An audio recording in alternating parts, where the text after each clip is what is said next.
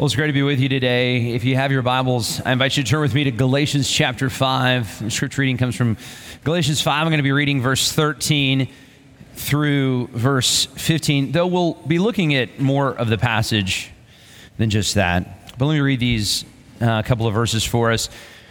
We believe that these words were written by the Apostle Paul, but we also believe that they were inspired by the Holy Spirit of God. And therefore, these words come to us today with the same kind of authority as if Jesus himself were teaching. So let's hear together the word of Christ. Galatians 5:13 through 15. For you were called to freedom, brothers and sisters. Only do not use your freedom as an opportunity for the flesh, but through love, serve one another. For the whole law is fulfilled in one word: you shall love your neighbor as yourself. But if you bite and devour one another, watch out that you do not become consumed by one another. This is the word of the Lord.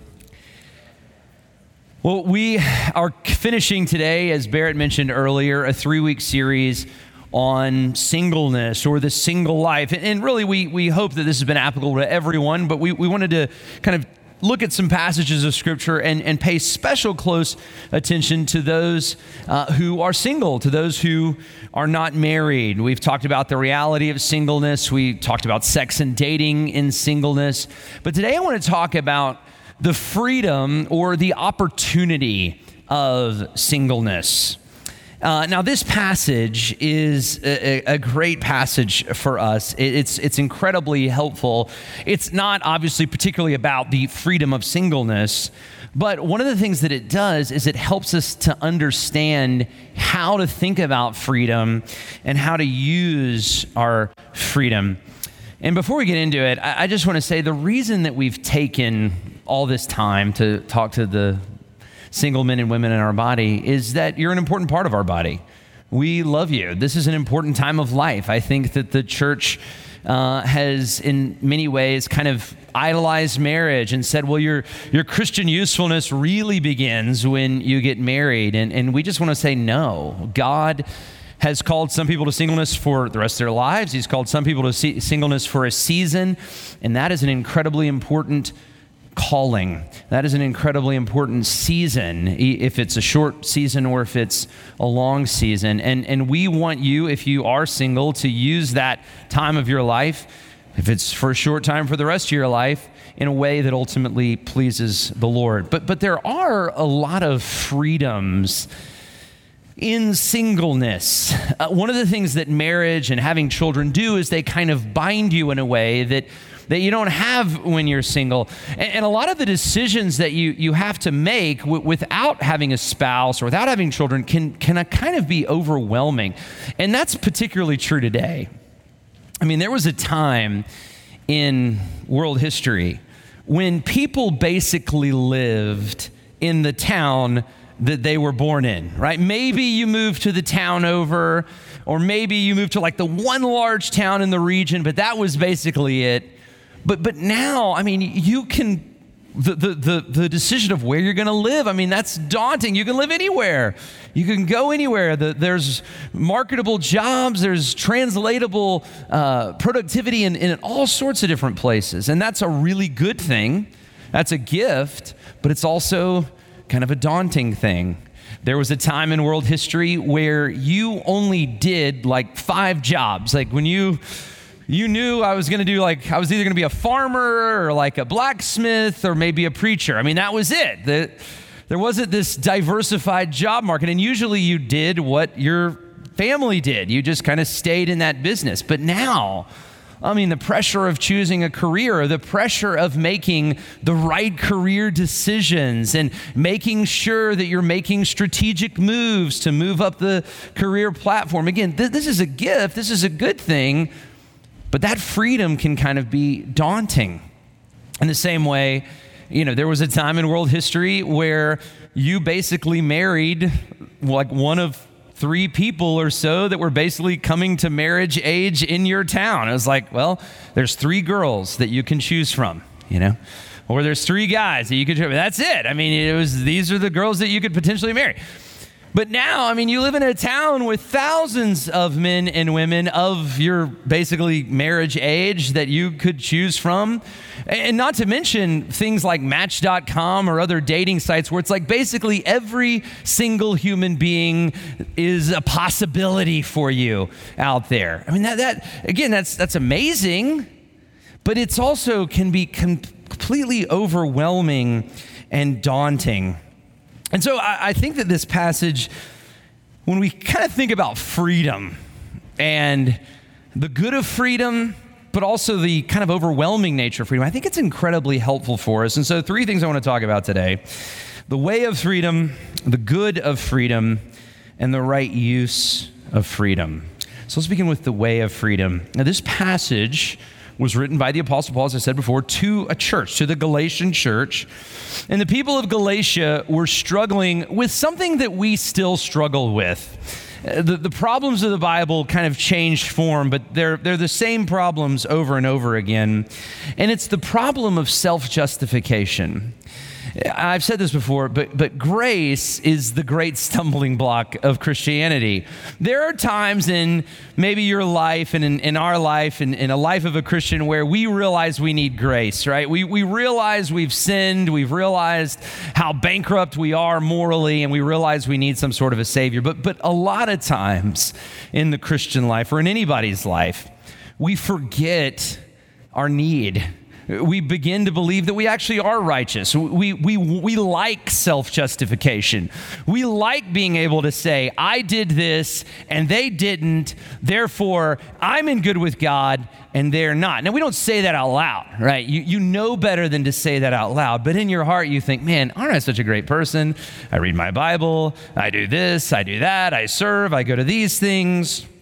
It's the same thing that was happening in this time. And one of the things we talked about last week in the sermon talkback, we talked about sex and dating last week. And I grew up in kind of an age where it was common in the church to have kind of a purity culture, and people gave each other purity rings and all these kinds of things. And there was some good intentions. But what happened in that world is that there became like a line of like, well, look, just don't do this sexually. And if you don't do that, you can do whatever else you want, but just don't do this and you'll be pure. And there was no motivation for loving God and pursuing his design and order. It was just self-justification. It was just, I've done this thing, therefore I'm awesome and I'm going to have an awesome marriage. And that teaching, that kind of self-justification teaching is ultimately not salvific. It is ultimately incredibly harmful to your soul. But it's exactly what Paul's dealing with here. Now, for them, the issue was circumcision. As I said 2 weeks ago, throughout the history of Israel, people from the outside, and when I say from the outside, I mean they weren't children of Abraham. They weren't descendants of Abraham.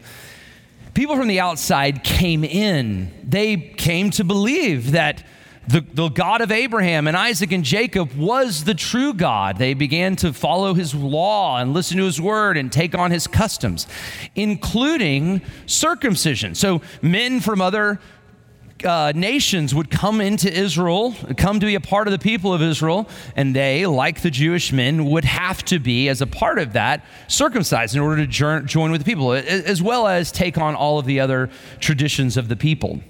So now we're in the New Testament.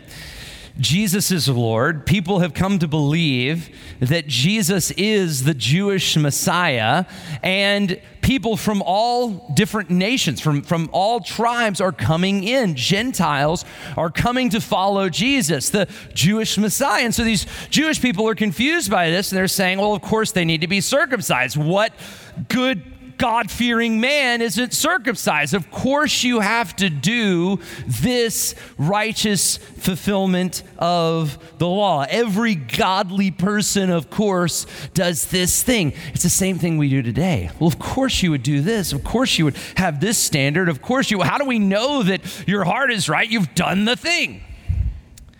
Now, circumcision was a sign of the covenant. It was a sign of the Abrahamic covenant. But why? it wasn't arbitrary, okay? It wasn't just some random thing that people did. No, it was a sign of the covenant because it pointed to something. What was the hope of the covenant that God had made with Abraham? And the answer is, it was the offspring, right? God said, I am going to bless your offspring, and this offspring is going to be a blessing to the whole world. And so it makes sense that the sign of the covenant would have something to do with the coming offspring, the hope of the covenant, that would be a blessing to the whole world.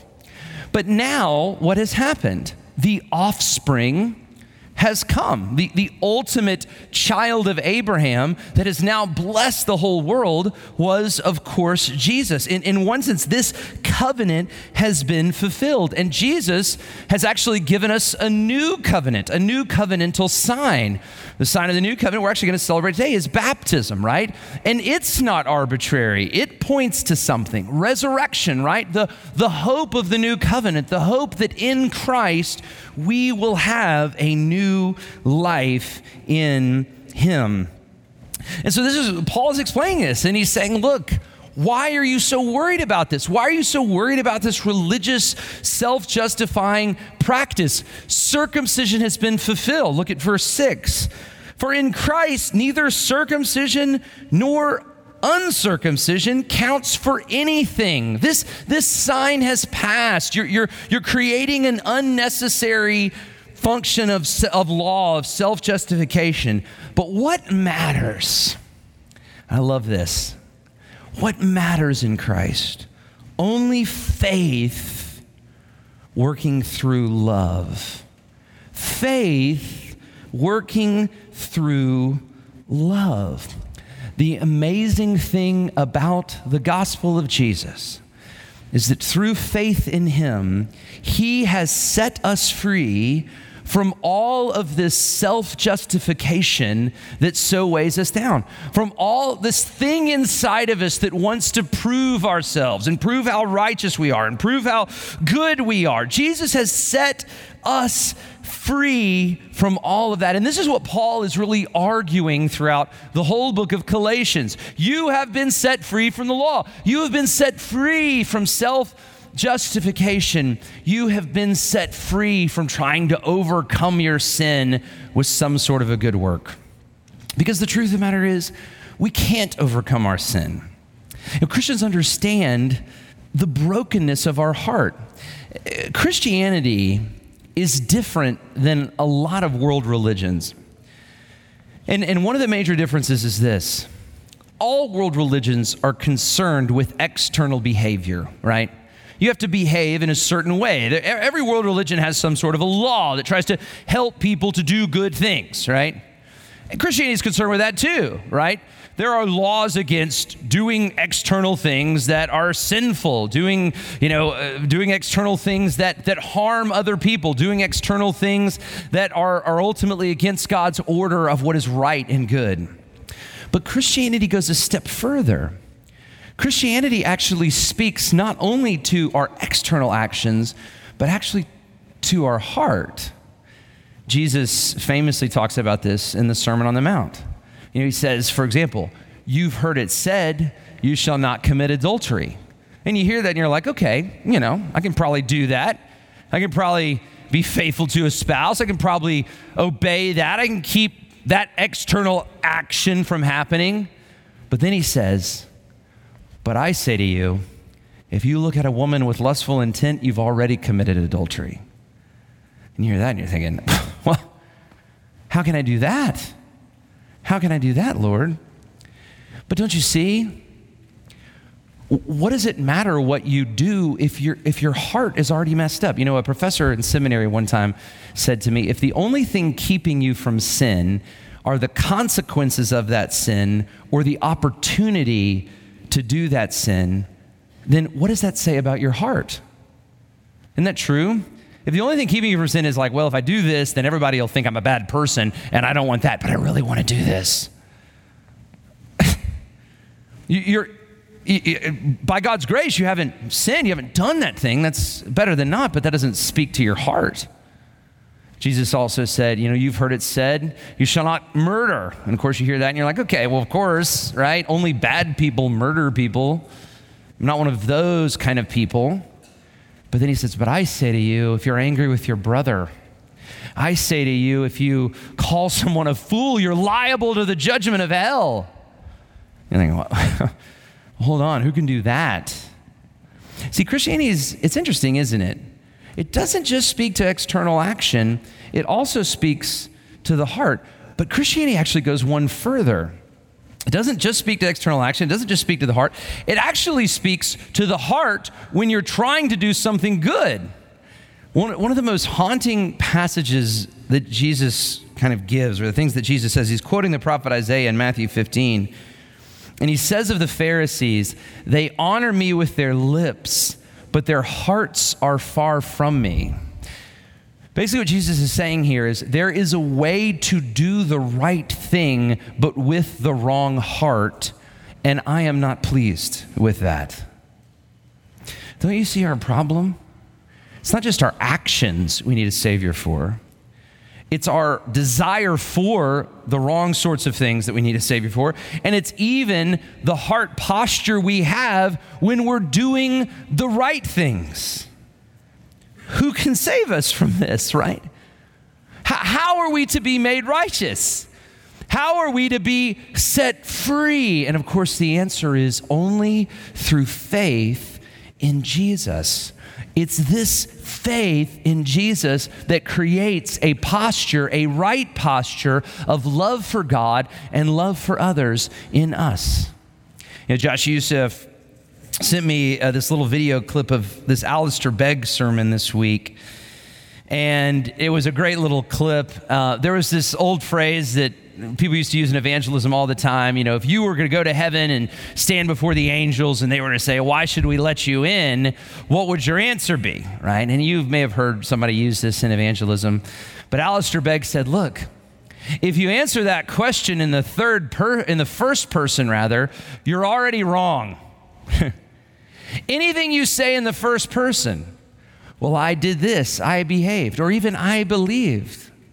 He says the only right answer is the third person. He did this. He has let me in. He has called me. He has saved me. He has redeemed me. He has given his life for me. He has made me righteous and clean. He did this for me. Alistair Begg goes on to talk about the thief on the cross. Think about that guy. Jesus, of course, saves him right there. He goes to heaven. What is he going to say? Why are you here? He knows nothing of the Bible. He knows nothing of doctrine. He has he had no time to do anything righteous in his life. In fact, the thing that he did right before he died was to cuss out Jesus. The only thing he could say, and it's this famous quote, the only thing he could say is that the man on the middle cross said I could come. The man on the middle cross invited me and said I could come. This is the amazing news of the gospel.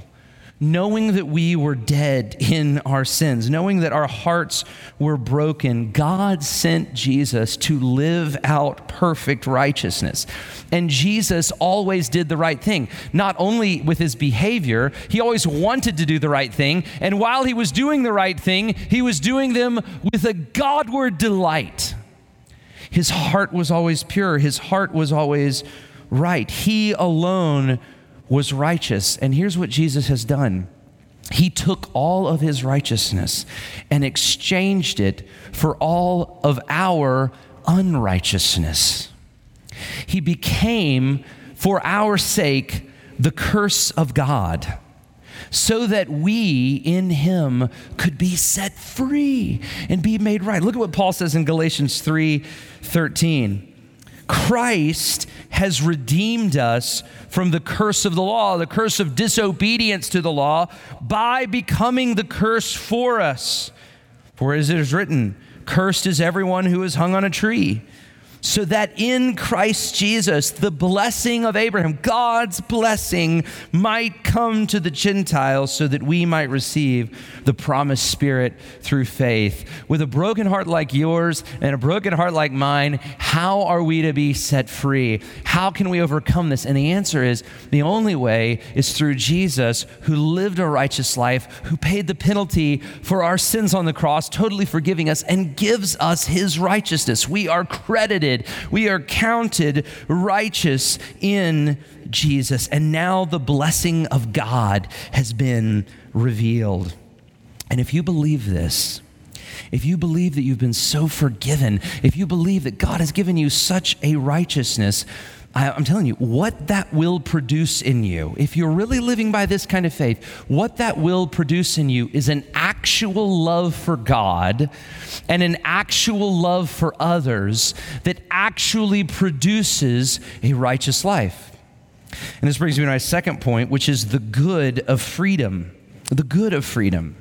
When people hear about Christian free grace, right? Or when people hear about Christian freedom, they immediately think, well, if Jesus has done everything, then why do I have to do anything, right? If Jesus has done it, if I get his righteous, then what does my life mean? Why don't I just live like the thief on the cross, all right? And then at the end, say, Jesus, I need you, and I can do whatever I want, right? Why not just do that? And this question has been asked through church history. It's a question Paul had to address many times. Paul, of course, talks about this question in the book of Romans.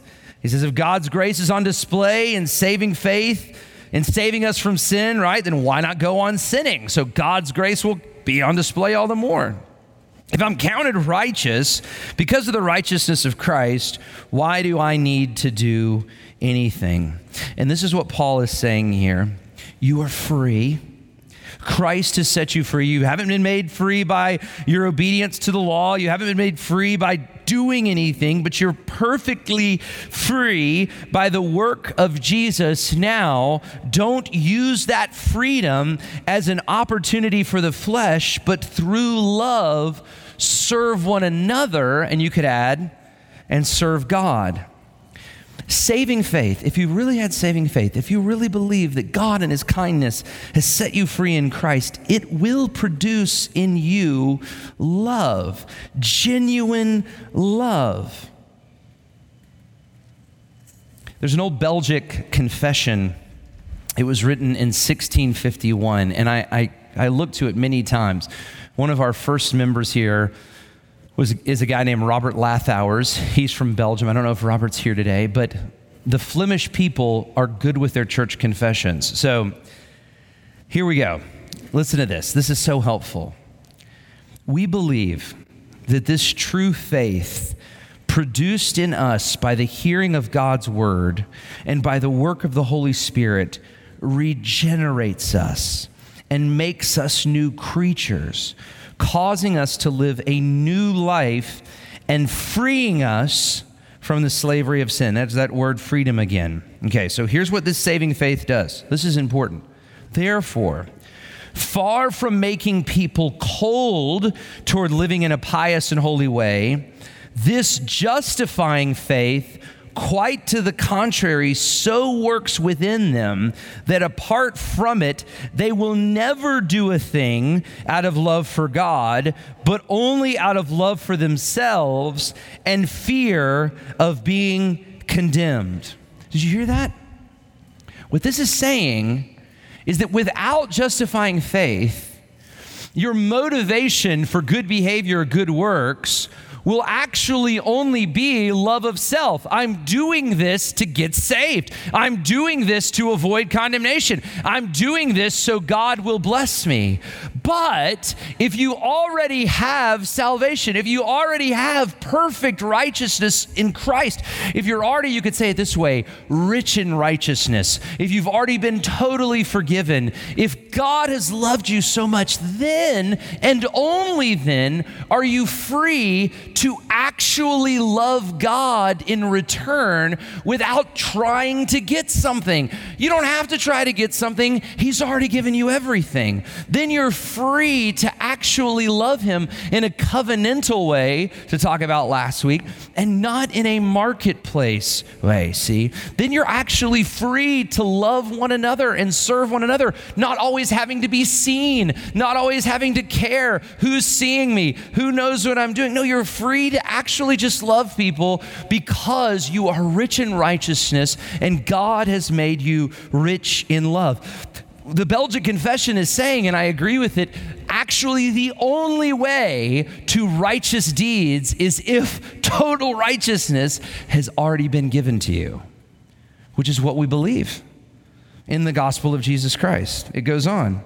So then it is impossible for this holy faith to be unfruitful in a human being, seeing that we do not speak of any empty faith, but what of Scripture calls, and then hear what? He goes back to the Galatians passage. This is our passage. Faith working through love, which moves people to do by themselves the works that God has commanded in the Word. This is the good of freedom. When you are free, you can actually serve. You can actually love God and others.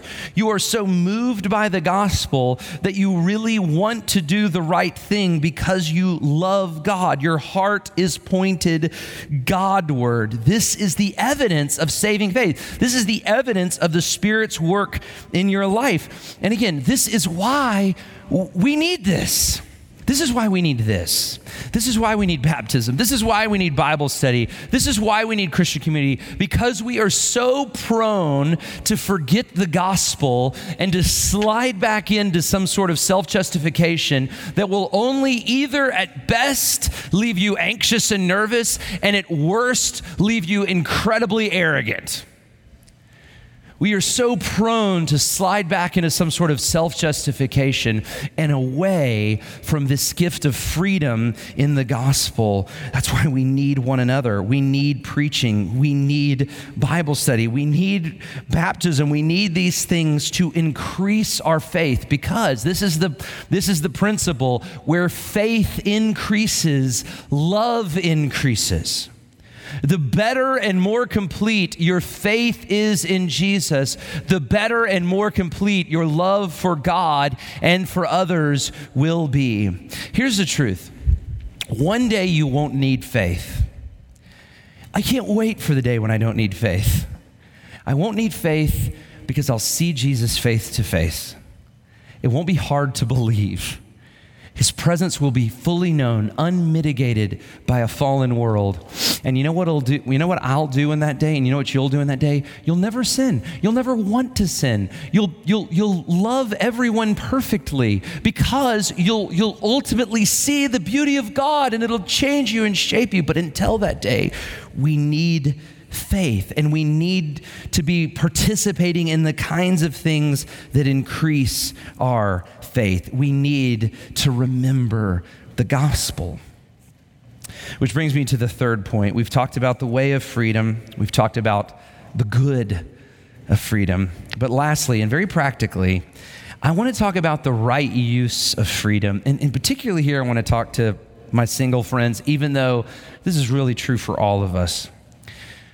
Christian single, you have been set free in Christ. Only don't use your freedom as an opportunity for the flesh, but serve one another. And Christian single, you also have a lot of other freedoms. You are free from the responsibility of a husband or a wife, and that is a big responsibility.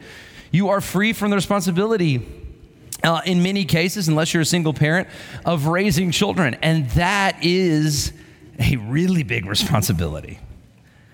Don't use this freedom as an opportunity for the flesh, but through love, serve one another. We call this sermon the Great Paradox, and here's the great paradox. And I believe this from the bottom of my heart. The more you live for yourself, the less satisfied you yourself will be. But the more you live for others, for God and other people, the more satisfied you will be. This is true. Ask anyone. They'll tell you this is true, but it shouldn't be true. It's counterintuitive, right? It should be the more you live for yourself, the more satisfied you are, the happier you are. Forget about others. You do you. You take care of you. You do your thing. You only live once, right? Don't miss out. Live life to the fullest. Live for yourself. But actually, the more you live for yourself, the less satisfied you'll be. The more you live for yourself, the more self-absorbed you'll be. And in a fallen world, if you're self-absorbed, you'll always be disappointed. I'm going to go ahead and break something to you, all of us. The world wasn't designed for you. If you're only living to be self-absorbed for yourself, you'll always be disappointed. You'll always be frustrated because you were made by God not to be self-absorbed, but to be God-absorbed. You were made for Him. And if you always find yourself living for yourself, that just doesn't work. You'll never be complete. You'll never be satisfied. In fact, you'll be totally unsatisfied. But if you understand this paradox and begin living for God and living for His people, how He designed you to live, there is so much satisfaction and peace there. Single friends, we did this series, but again, I hope it's helpful to the whole church, but particularly there are some idols around you if you're single that you've got to watch out for that can so steal away your Godward desire. And the first idol that we talked about is marriage, right? Again, an idol is any good thing that becomes an ultimate thing. An idol is a good thing that you start desiring more than you desire God, that you find your delight in more than you find your delight in God. Marriage is a good thing. It's a gift of God, but it can become an idol. And you can begin to believe if you're single, oh, if I just get married, then I'll be happy, then things will be good, then I'll be satisfied, then everything in my life will make sense. And one of the things we've been saying in the first sermon and others, watch out for this idol. Another idol that you could be prone to is just companionship. Always having to have someone around you. Look, I believe in companionship, having friends, having a community. This is important. It's how you're designed. But there's also something to being alone sometimes.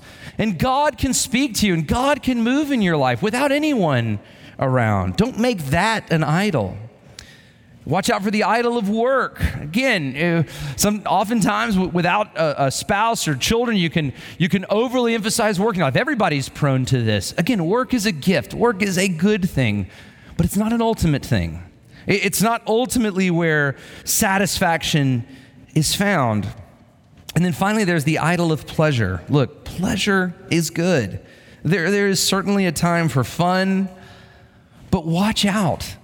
The pursuit of pleasure can rule you, and it can keep you away from things that God is calling you to. Remember, the more you live for yourself, the less satisfied you will be, but the more that you live for others, for God and other people, the more satisfied you will be. So to close, let me just give, and this is particularly to my single friends here, 3 practical things to think about. First, in thinking about this paradox and thinking about how to use your freedom, first, make corporate worship a priority. Be here. Be with your church family. Like, I don't care if you were out late last night. That's okay. Just be here. Make this a part of your rhythm. Look, there's a time for trips and doing that, but one of the mistakes that I see single people making is they fill up every weekend and they don't prioritize corporate worship. Again, you're going to miss a Sunday here or there, but if that becomes a habit, if that's more often than not, that's not what God's called you to. Don't neglect this. Make this a priority. This isn't a time for brunch with friends. No, it's a time when the people of God are gathering together. And if you are one of those people, you are called to be there. Make corporate worship a priority. Number 2, this is a good one. Take on a responsibility that you won't like a few weekends this year, but that you'll be really glad you took on in 10 years. Okay? Take on a responsibility that a few weekends this year, you'll be like, oh, why did I sign up for that? But in 10 years, you'll be like, man, I'm so glad I did that. And if you don't know what that is, if you're like, what is that? Just ask somebody that's 10 years older than you. When I was in college, I went to a church there in Auburn, great church. But the college Sunday school was like, it's just kind of corny. And some friends of mine and I were really growing in our faith. You know, Barrett Fisher was one of those guys. And it just was kind of corny, and we wanted something more, right? It was just kind of like a middle school ministry for college kids, you know? And so I went to the pastor of the church. I knew him. He was kind of mentoring some guys. And I said, look, his name was Steve. I said, Pastor Steve, I was like, can we start a like college Sunday school class for people that are kind of growing in their faith?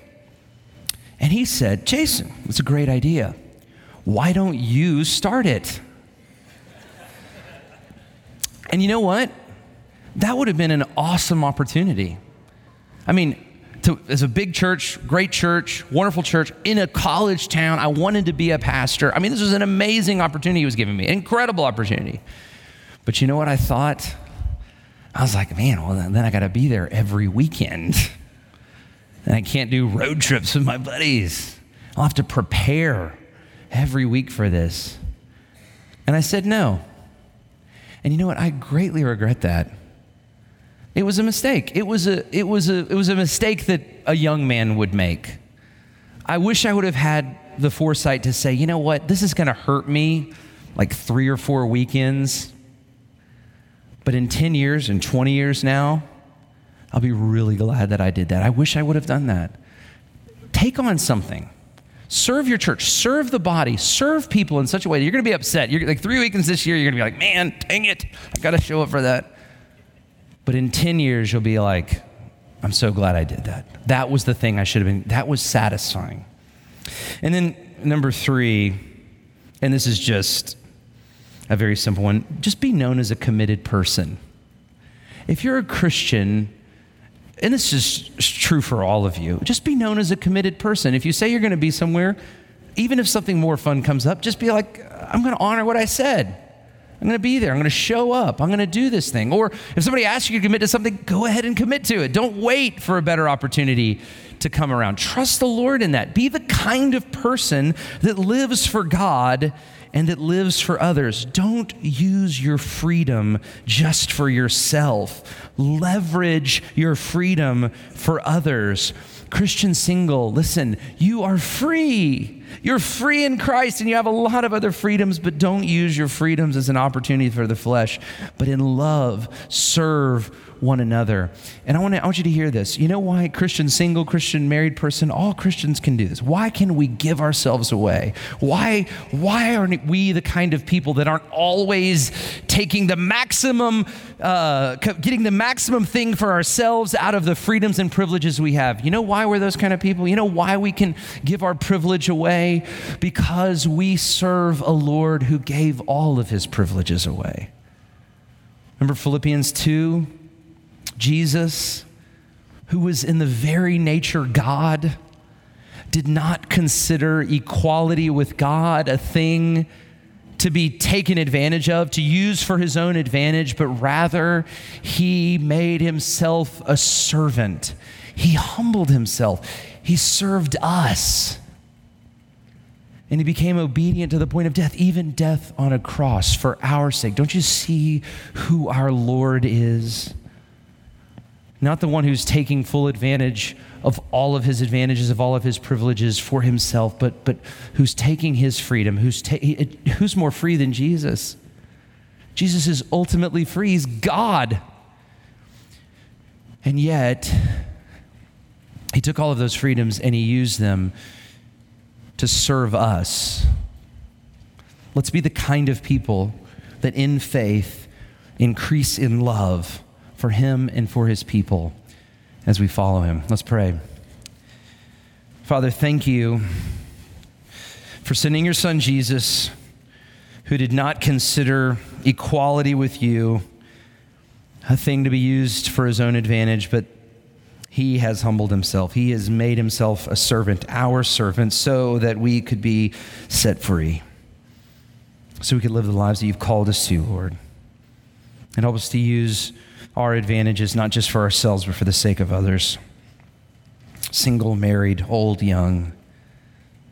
May we be those kind of people. I do pray particularly right now for my single brothers and sisters here, that this would be for them such a fruitful time of life. If it's for only a short season or if it's for the rest of their lives, may it be such a fruitful time, Lord.